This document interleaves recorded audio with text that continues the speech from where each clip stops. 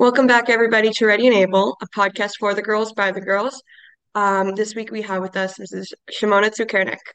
We had a bunch of different questions that I wanted to ask on different topics, but the one I settled on is more, women and Kabbalah and things like that. So, for the first question, can you tell us a little bit about the difference between a man and a woman from a Kabbalistic point of view?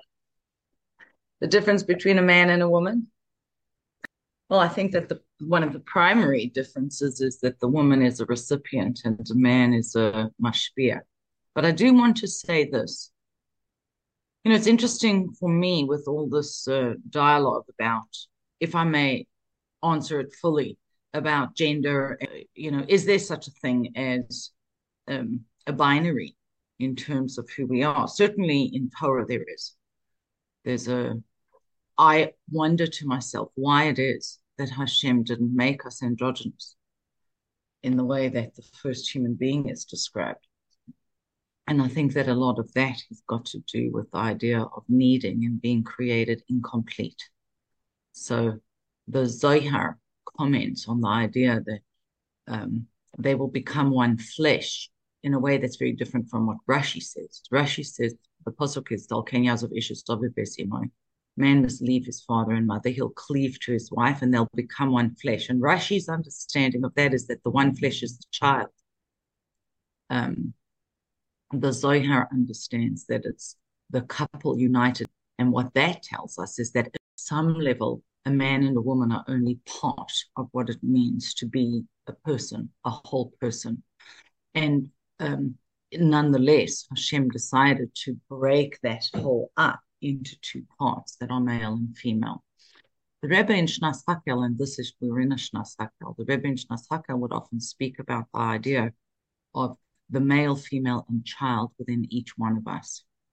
That there's, just as in the actual Hakel, there was a mitzvah to bring even the children, not just the men, to the Beis Hamikdash. So in an intrapsychic way, we have this idea of uniting male, female, and child. And there, the Rebbe explains that the idea of a man from a mystical perspective or an energetic perspective is his way is to conquer, to go out. The idea of the alpha male comes from the word aleph or aluf. Aluf means a general or a master. Aluf shaloila. So it's that a man is more like that classical alpha male out there conquering. The female is the beta, like aleph base, alphabet. It's right from there, the bias idea of pneumius. So every one of us has inside of us all those three energies. The ambitious part of the male, the go-getter out there, the inwardness and the recipient of the female, or the inwardness, the connector.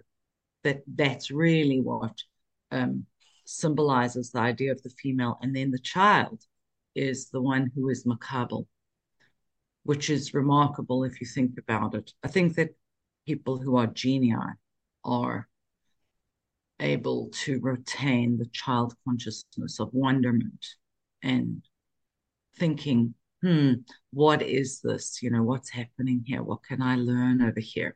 So really coming with an open, explorative mind. I don't think we need to open children's minds. We need to teach them. You don't have to teach them to think out of the box. They live outside of the box. We have to teach little children that there is a box. So those would be some of the differences. And I think the significant thing is that we hold all of that inside of us. There's the inner male, female, and child within every person. Mhm.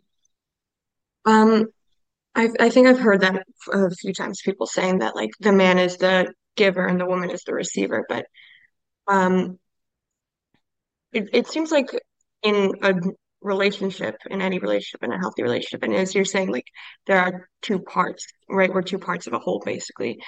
When you say that the whole relationship is kind of about everyone giving, like I think a woman does give a lot by Well, I wasn't saying the whole relationship is about giving. I definitely, giving and the receiving. reason that I brought this idea that of the male, female, and child within everyone is to say that we all have three. And I think that really interesting and successful men have a highly developed female component, and interesting and successful women also do. And then, as I mentioned, the genius of the child is just keeping that wonderment open. So I'm not saying um, that women are just receivers or takers. I think there's a book written by Adam Grant called Give and Take. I haven't read it, but I was interested in the title. He's an interesting man. But that title interested me because I thought I wouldn't call it give and take. The opposite for me of giving is receiving, the real opposite. Taking is Means that is a you're kind is a kind of polarity to giving, but the extreme polarity of that would be to receive, where there's some kind of passivity. I definitely think that in relationships, men receive. That's what the Alter Rebbe says in the Maim, Tzenorena, where he speaks about the idea that a woman is malchus, but that Zah, the male, receives more from her than she receives from him. Um, and you see that at the chuppah even. And then, of course, it manifests later in life in the relationship. But at the beginning of the chuppah, there's the bedecken. So the man comes to the color. The chassan comes to the color. He's mashpia. And then after that, she comes to the chuppah, and she's the one who walks around him and encircles him. So that the Frierdiker Rebbe explains, and the Rebbeim in general in the Luchadodi Maimer or Maimarim, this idea that by receiving we give. And of course, women actively give in their relationships. And intellectually, that happens too. You want to be in a relationship with someone where you can um, push back a little bit. For example, a mhm. woman a woman is described in Chumash as an Eze Kenegdo when Hashem creates Chava. If you don't have the Hisnagdos, she has to be a Misnagid a little bit in the marriage. If you don't have the Hisnagdos of a woman, then from both to each other, but women in general, they're a little more neurotic. They're more attuned to negative emotion and things that are problematic. I don't mean neurotic in the way we might socially use it glibly, but she's more attuned to negative emotion. She's going to be pointing out what's wrong and what's problematic. And in that way, she helps him. And Rashi even says that if he merits, Zocha is Eloi Zocha Konegdo. If he doesn't merit, then she'll be opposed to him. But all relationships require and need some kind of opposition or antithesis and pushback. And if a person doesn't feel strong enough to do that, it's going to negatively impact their marriage. You mentioned briefly about the spheres. You said something about Malchus, I think. Could you like explain to us? I know that a man has certain spheres that he represents, and woman has certain spheres that they represent. Could you explain to us the difference and like what they are? I remember saying to my husband, if women are bina, like why don't we learn Gemara? And this was actually before That's the actually one Rebbe. of my questions later Yeah, on. that was before the Rebbe spoke about women learning Gemara. He laughed and he said to me, if women would have written the Gemara, it would have been as long as the Golos, because we're so connected to the details. We'll come back to that. But the other um, um, paradigm that I mentioned is that woman is Malchus and men are Zah, which are the midos from Chesed to Yesod. I once saw a letter where the Rebbe said that Malchus is the earth, and there are beautiful gems and stones in the earth, and that's why women like stones. It was quite interesting, like giving a diamond or different stones.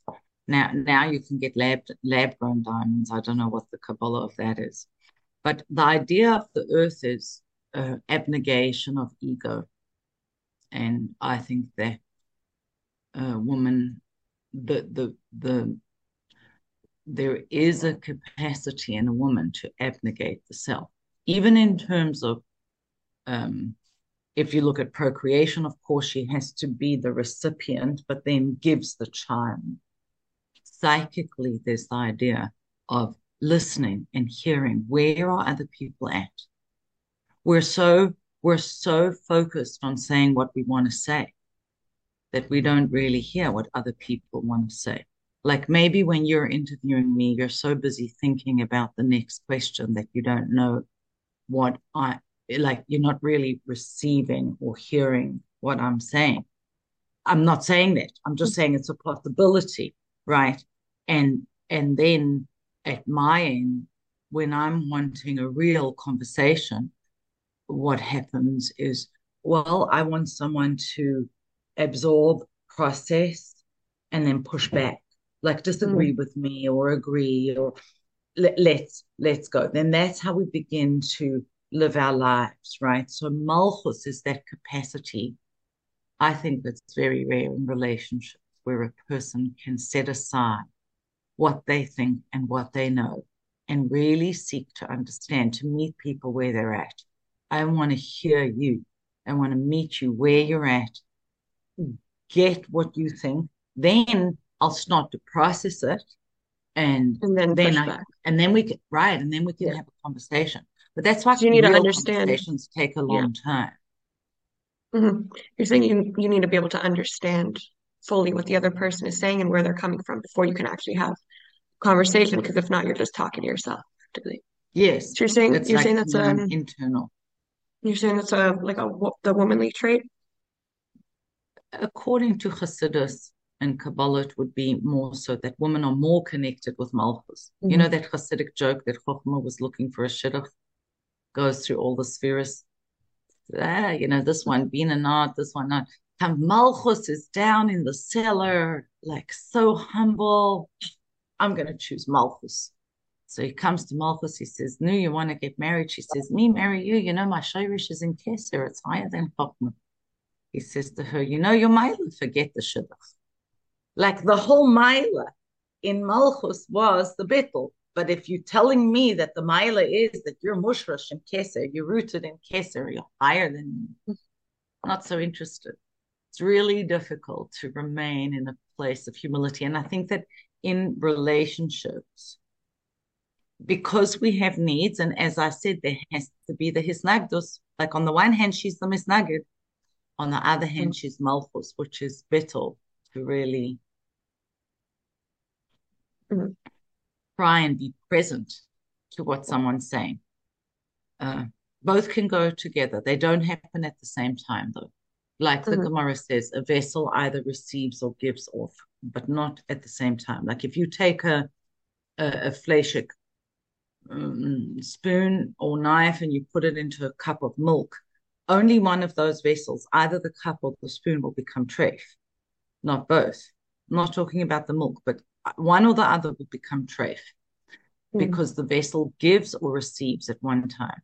So you could be receiving what someone has to say and really listening and processing that and then give your pushback, but they don't happen simultaneously. Hmm. Yeah. You mentioned it briefly before that we say, I think in Voracious, right, that a man will grow up and leave his parents and then cleave to his wife. Mm-hmm. Why do you think it says that a man? I feel like that's I feel like usually in olden days we talk about a woman leaving their family and becoming a part of their husband. Why do you think it says that a man will leave his parents and cleave to his wife? Well, yeah, that is an interesting question.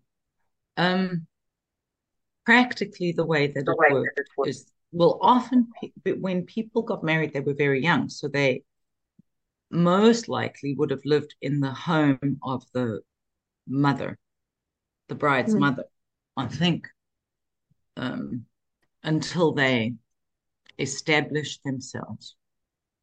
Um, in the Kesubas and in the times of the Beis Hamikdash, there was a clause that the man had to provide for his wife to go home to her family on Shalosh Regalim.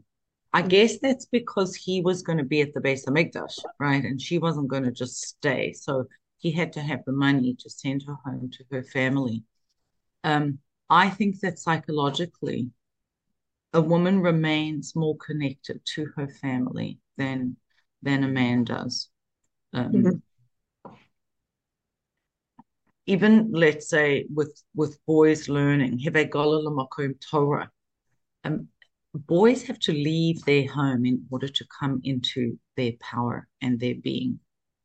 And and there's a very strong bond between a father and a son. Like we say, Av and Ben is Evan, right? Adin Evan Yisrael, right? Steinsaltz, Rabbi Steinsaltz, Shalom, spoke about that. But Evan, of course, this is a common concept in Torah. The Evan, the father and the son, are forming like a rock, a stone Mm, that is very strong. But it could be overpowering. And I think that men need to consciously individuate from their parents. By girls, look, it's a problem too if girls don't individuate, if their mothers are running their home or don't allow them the freedom or the independence to be who they want. Certainly when they get married, but even in their teenage years, a person is emergent and there's going to be something in my child that's different from what I want for myself, but I have to be able to celebrate that for my child. But somehow I think that there isn't as much of a power dynamic between a mother and her daughter. mm, Um, and so she doesn't have to leave in that sense, but that a man has to consciously step out in order to step into his own power. That's the way I mm, understand. It reminded me though when you were talking of the Parshas Noach. I can't remember if it was Tafshin Nun or Nun Aleph where the Rebbe spoke about Puruvu, very famous Sikha, where the Rebbe was speaking about the idea of the kifshua, you should conquer the earth. Rashi actually says also that he has to dominate the woman there in Bereshit. And then when Noach comes out from the table, there's the concept of Puruvu, and I don't remember the exact lashon, but inhabit the world and transform the world. But there isn't this idea of conquering the world. And one of the things that the Rebbe brings there, an interesting halacha, I can't remember if it's in a footnote. He says there are three things that a man is obligated in, that a woman is exempt from. He has to get married, he has to have children, and he has to educate them, meaning pay for their Torah education. And then he says, obviously, those things are impossible without a woman, right? mm, A marriage is between a man and a woman, and people didn't come up with that idea. It's something that Hashem defined. So this idea of a man being obligated to get married, but a woman not, it's perplexing, isn't it? Or that he has to have children, but she's the one who births the children, and she's with the children most of the time when they're little, certainly in a traditional context. And the Rebbe explains, and he says this is her essence. It really is her pneumius. It's like no one needs a commandment to breathe. You might have to be told, say a blessing before you eat, because that's not your essence. Although the Alter Rebbe says at the end of Tanya in Kuntrasach, when Mashiach comes, we won't need the mitzvahs, meaning we'll be so aligned. But today, yeah, I need to be told and taught. You must say a blessing before you eat your food.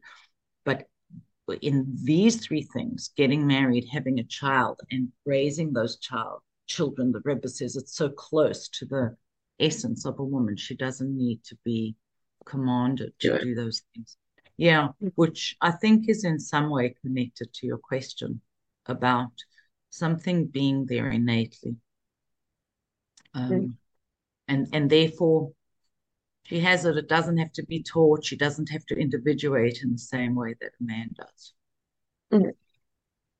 So we talked a little bit about Adam and Chava already, but I think I think a lot of people use the story of Adam and Chava to like explain how, women are like subservient to men or in different terms or whatever. But would you say that the story of Adam and Chava like actually is saying that women are subservient to men and in the curse that she's given after the which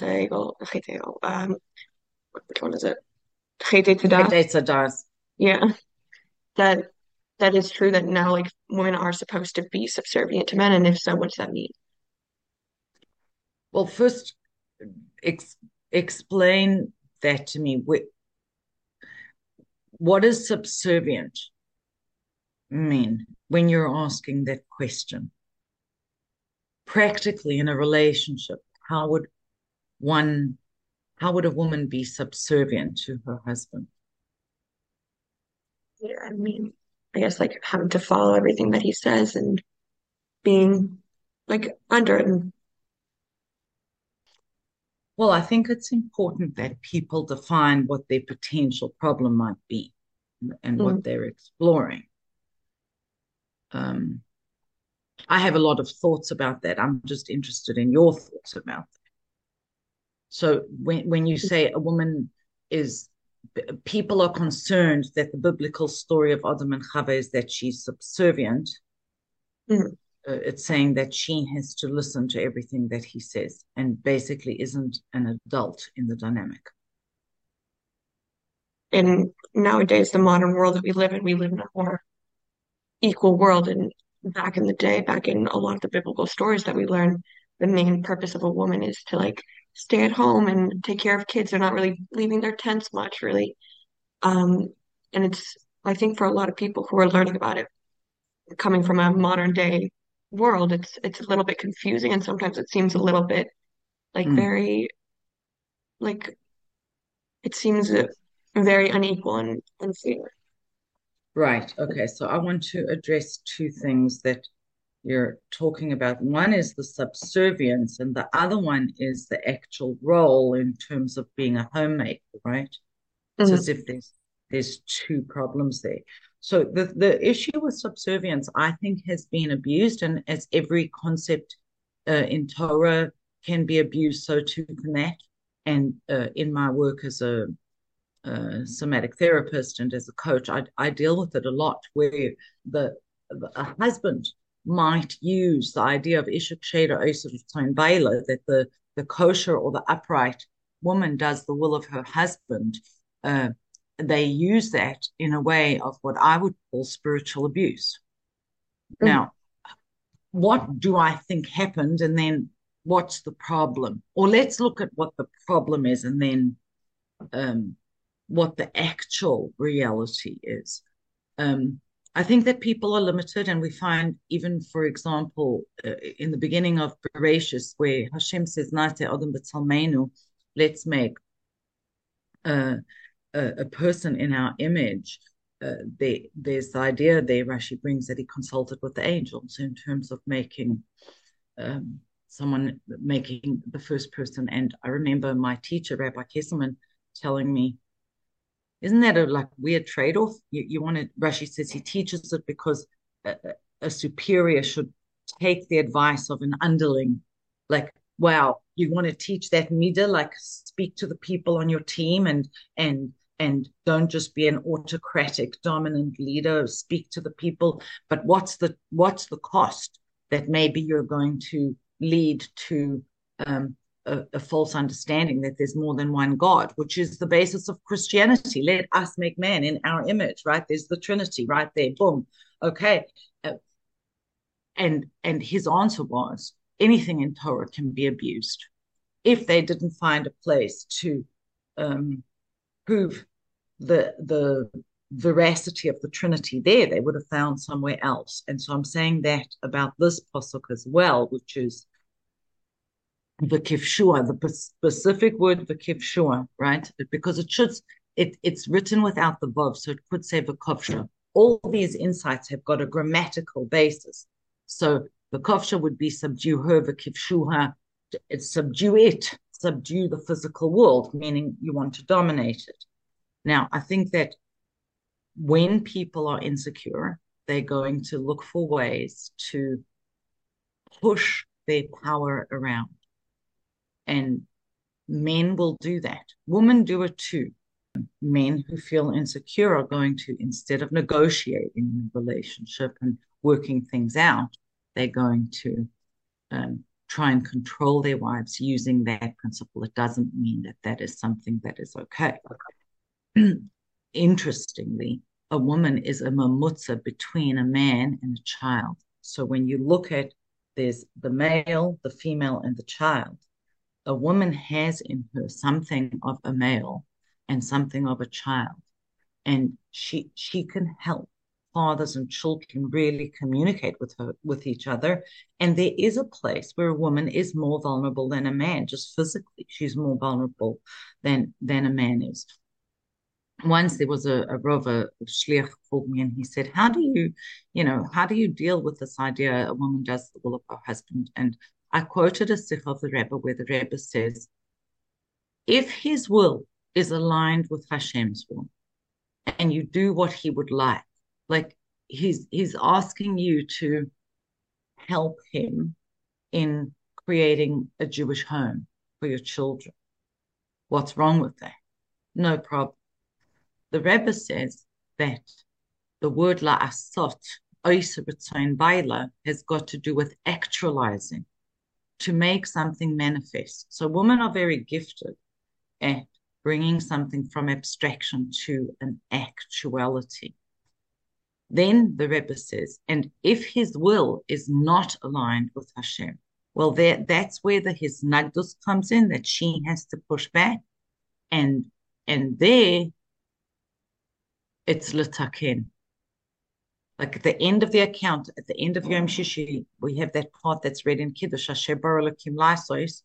It's litakin, which Hashem. This is everything Hashem created to do. The word laisos is super extra there, and it's understood to be litakin. We have to fix this world.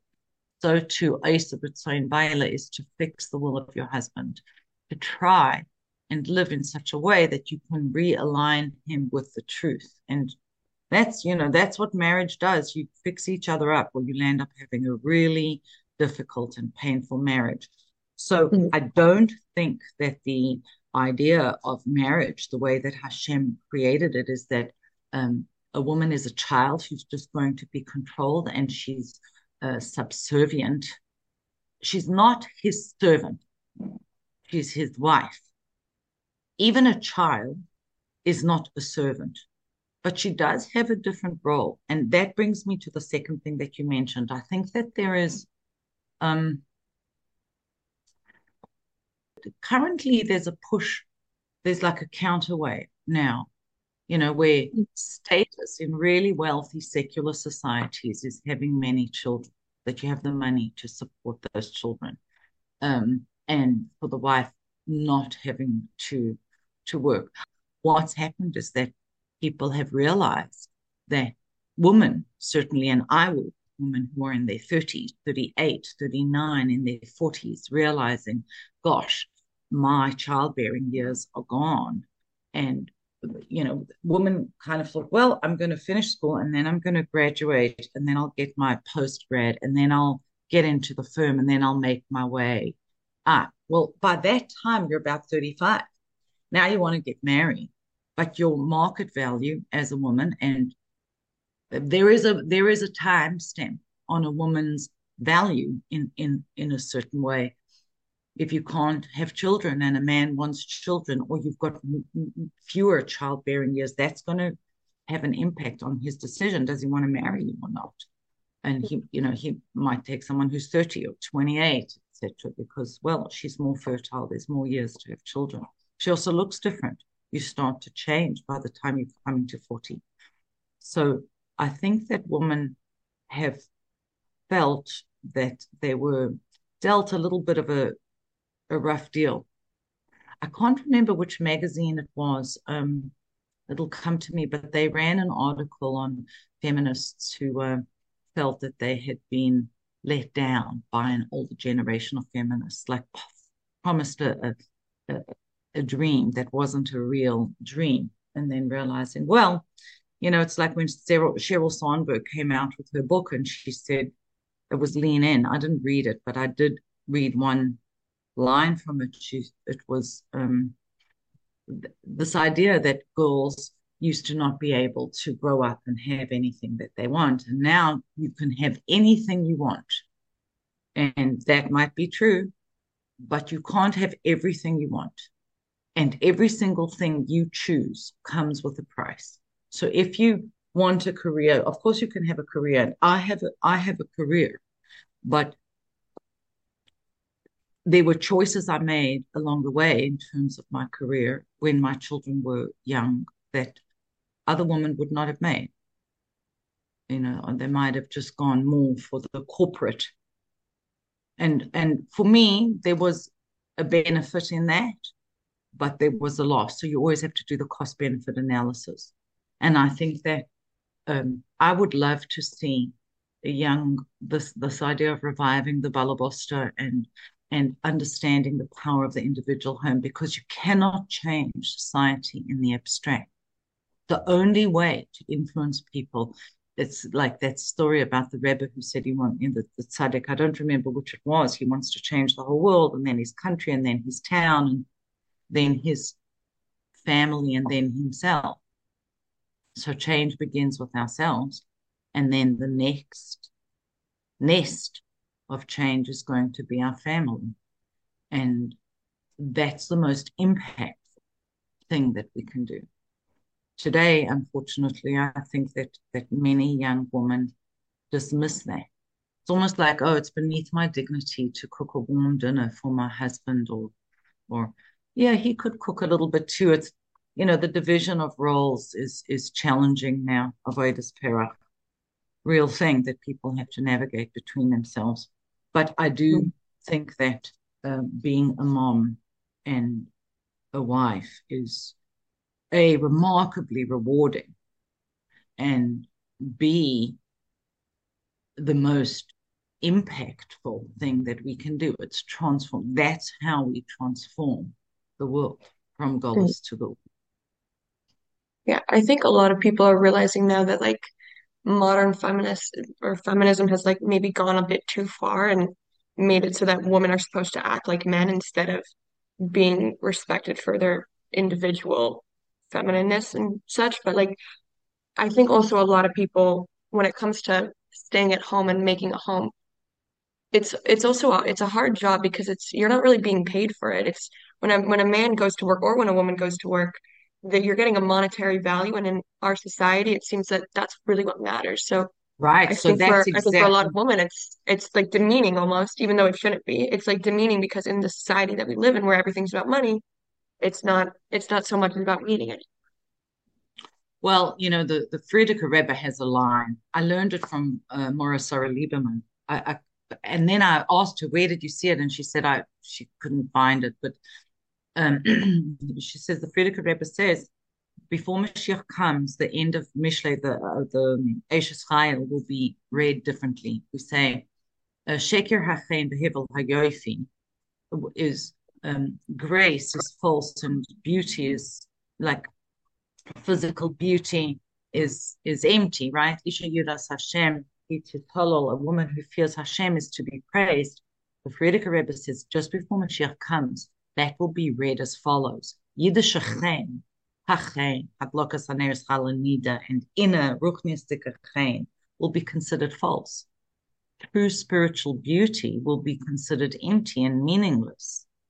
And a woman who fears Hashem will be mocked. Tishalal from the word holiness. And I think that your question is a byproduct of Marxist indoctrination. I remember as a young girl reading literature, feminist literature, um, and coming to understand that without the Industrial Revolution, there would have been no feminism. Although the Rebbe Would that speaks be for the about it. best, do you think? Do you think it would be for the Well, best if there wasn't let a me, that's what I was going to say. The Rebbe speaks about the fact that feminism happened because Baruchnius, there's a change. So I'm talking now from a physical or sociological perspective, not the spiritual. But if you look at the beginning of the whole Sefer Kuntres und and then there's the small pink Choppei Shvat booklet has got a lot of sikhs taken out from there. Really interesting to see what the Rebbe has to say about the Frierdiker Rebbe's involvement with women and his empowerment of them, and and how that came about because we're coming closer to the era of Mashiach, where the dynamic between men and women shifts. So we're in a really difficult time where we're figuring it out. But I just want to give a context to the value you're placing, I'm not saying you personally, but the question places on Mhm. the work of women. If there was not the Industrial Revolution, people would be very involved in physically taking care of their lives. I was telling the girls in seminary before Shabbos that most of women's lives was spent spinning thread, making thread. It was very laborious, right? You had to grow the product, either the sheep or the flax or the cotton, and then you had to clean it, and then you had to make this thread. And that's where the term spinster came from. A woman who wasn't married because she had more time to spin all this thread, right? And people's lives were so involved in this physical labor. There was a big change that happened when that didn't, there were machines to do it, and that didn't take so long. So that's one influence. And then there is Marxism. So Marxism values labor, I think, and capitalism values wealth. So when you live in a Western society that has the capitalist value of having lots of money and the Marxist, Value um, on labor. yeah, I wouldn't call it indoctrination, but at some level, I do think that we've been indoctrinated by it. Over the course of my lifetime, I've seen the impact of that grow and grow and grow. Even when I was at university, it was something that was very interesting, looking at structuralism and post-structuralism and what was happening with those thinkers. So now we find ourselves in a place where my value is rooted in my labor and bringing money for the labor. And when you say, well, a woman isn't paid, yeah, she's not paid in geld, but she is paid with a different kind of wealth. And at the end of our lives, the idea of an inheritance is called a Yerusha, from the word Rush. Rashim and Dalim are poor people, but Rush is poverty stricken in a way without dignity. Yerusha, as soon as you leave this world, you have nothing, nothing at all. And you go to the world, the only thing you're worth is what you gave away. All the money is left here. It's a difficult dynamic because we need money to live our lives. How much we need is a question. And people have a sense of needing much more than they actually do need. I work, I have an office in Monsey, and many of my chevra I learn with and work with women from Satmar and Bells and Ger, and there is real value placed on being a mother. It's very refreshing to see that.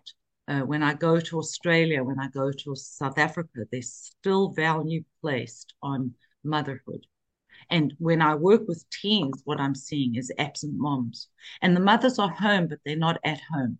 They're on their phones or their head is in their career. There's no way you're going to get that without paying a price. And the price is paid in terms of the spiritual and emotional well being of our children. Mhm.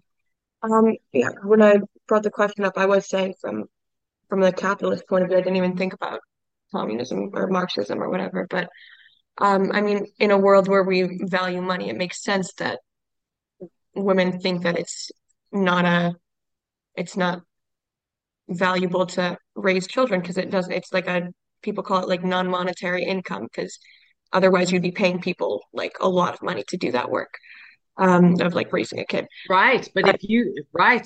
But, if you're you look saving at money what, when you're doing it yourself too. But yeah, what happened is that when women went to work, see, the other very big influence that happened is the pill. Birth control is probably the biggest influencing factor on our lives. mhm, Industrialization, um, the online, virtual revolution, and the pill, because it changed people's notion of marriage. I think that this idea of money, and faith, man and emuna, one thing. So we have lost access to that, but I will have enough. because I'm chasing the golden calf. You earlier you Mhm. referenced the Chet HaEgel and when we are speaking about Chet Accidentally, yeah. HaSharas, right? So the Egel is Igul, the circle, this idea of just, being caught up in that loop and in that run around of I am going to make money, and there's a huge price that is paid for that. It used to be that a man in the 50s could support a family, and today that's not possible because if you double the labor, you halve the value. And in Mhm. some, and I see by the Hasidische Olam, the men are working and that somehow they provided for, people are provided for. I'm not saying that women shouldn't work. And actually, I think that with industrialization and how much easier it is, like you can open a tap and there's water there, or you just turn the oven and you've got a fire and food can be delivered to your door, etc., rather than having to harvest it and prepare it. That frees up an enormous amount of time, and that it's important for women to use their time purposefully. And I would, what would I do if I was, now my children are grown and the maintenance of the home and cooking certainly not going to take up my whole day.